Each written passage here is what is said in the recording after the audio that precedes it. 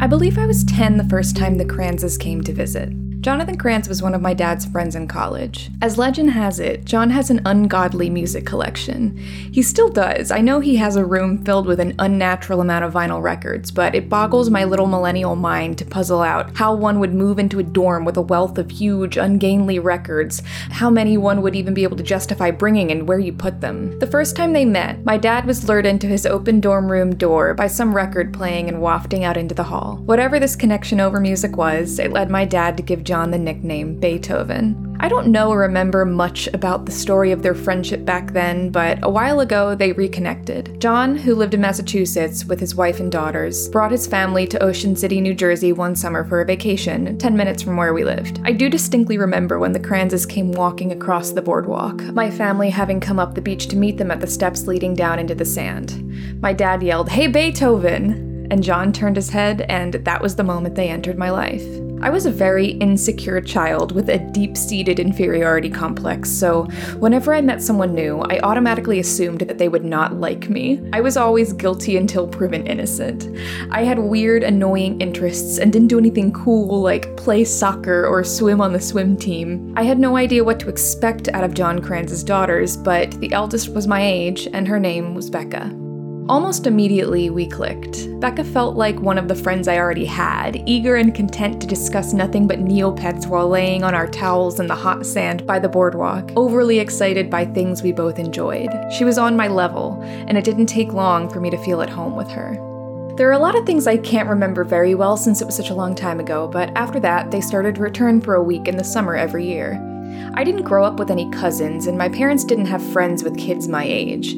I had my own friends, of course, but none of them were that weird brand of connection a lot of people had where it was like, we only meet up when my parents bring me to visit, and I can tell you what it's like growing up in my little town and you can show me yours. But Becca was that for me. We went to the beach, walked on the boardwalk, ran around my house, and talked about all the things that were deeply important to us at the time, mainly books and Neopets. In the next few years, as we both made our way onto the internet and AOL Instant Messenger, we no longer had to limit our communication to the brief summer trips when we'd meet again. We could keep up throughout the year, talking about our lives, and honestly probably mostly Harry Potter. In a way, she felt like my first internet friend, even though we didn't meet originally by those means. As early teens, I'd introduce her to some of my friends when she visited, and we'd go off on our own with them without our families, tugging along our little perceived sense of independence. She always fit in because if my friends were willing to hang out with me, they'd definitely get along with Becca. We were simply kindred spirits. At some point, her family stopped visiting in the summers, and I'm sure there's a plethora of reasons for that. Lives, schedules, and not to mention our dad's differences in political ideologies. As we grew through our teens, though, I watched her become who she was becoming from the distance of social media. I watched her being so unapologetically herself, so outspoken and convicted and compassionate. She was so entrenched in what I'd come to know as social justice, and she was extremely vocal about it. Back then I remember this making me very uncomfortable because it was antithetical to not only the perspective I was raised with, but the way I interacted with the world. Becca seemed so sure of what was right and articulately demanded that people listen. But then I grew up myself.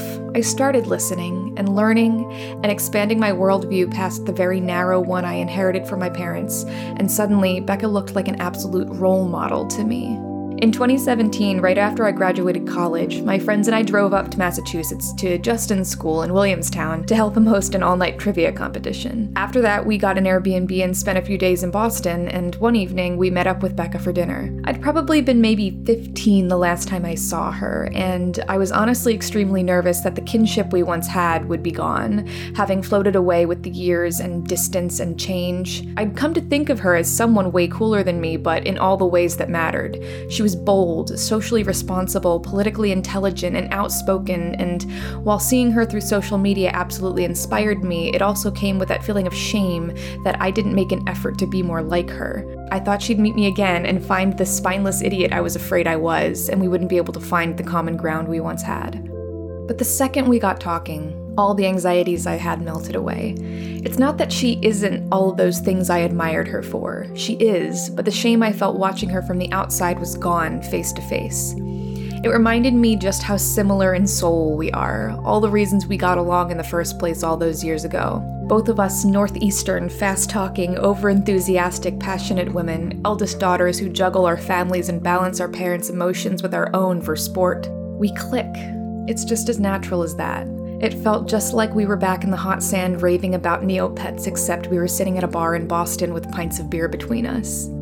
Becca is getting married today, and I'm so honored to not only be invited to her wedding, but that her family invited me to stay at their home even though I haven't seen any of them but Becca in at least 10 years. And not only that, but this morning before I finished writing this, her dad called me and insisted on picking me up at the last stop on the Red Line from Boston because the commuter line I was planning to take out to their house is spotty on the weekends. I don't know how long that car ride is, but I am so looking forward to getting the chance to catch up with him before most of the wedding madness starts. I just think these kinds of connections are the closest things to magic we have. It makes me feel light as air when old friends reach out their hearts like no time has passed, people who I don't feel like I've put in any work to earn this type of treatment from, all because of some lingering link that still tastes like family even after all these years. In recent years, Becca's presence on my social media feeds has mellowed to one of joyful creativity, body positivity, candid honesty, and a sense of peaceful love for life. I'm so grateful for the threads of fate that have allowed me to know this person and keep her light as one of the stars dotting my night sky.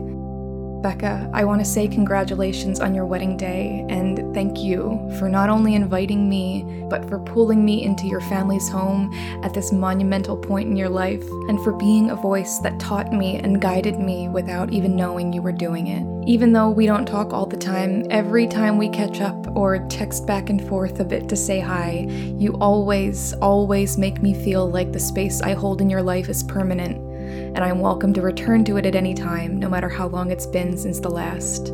I hope I make you feel the same. This has been day 17 of the February Project September edition, a mini podcast where I make an audio piece of 10 minutes or less every day in the month of September 2021.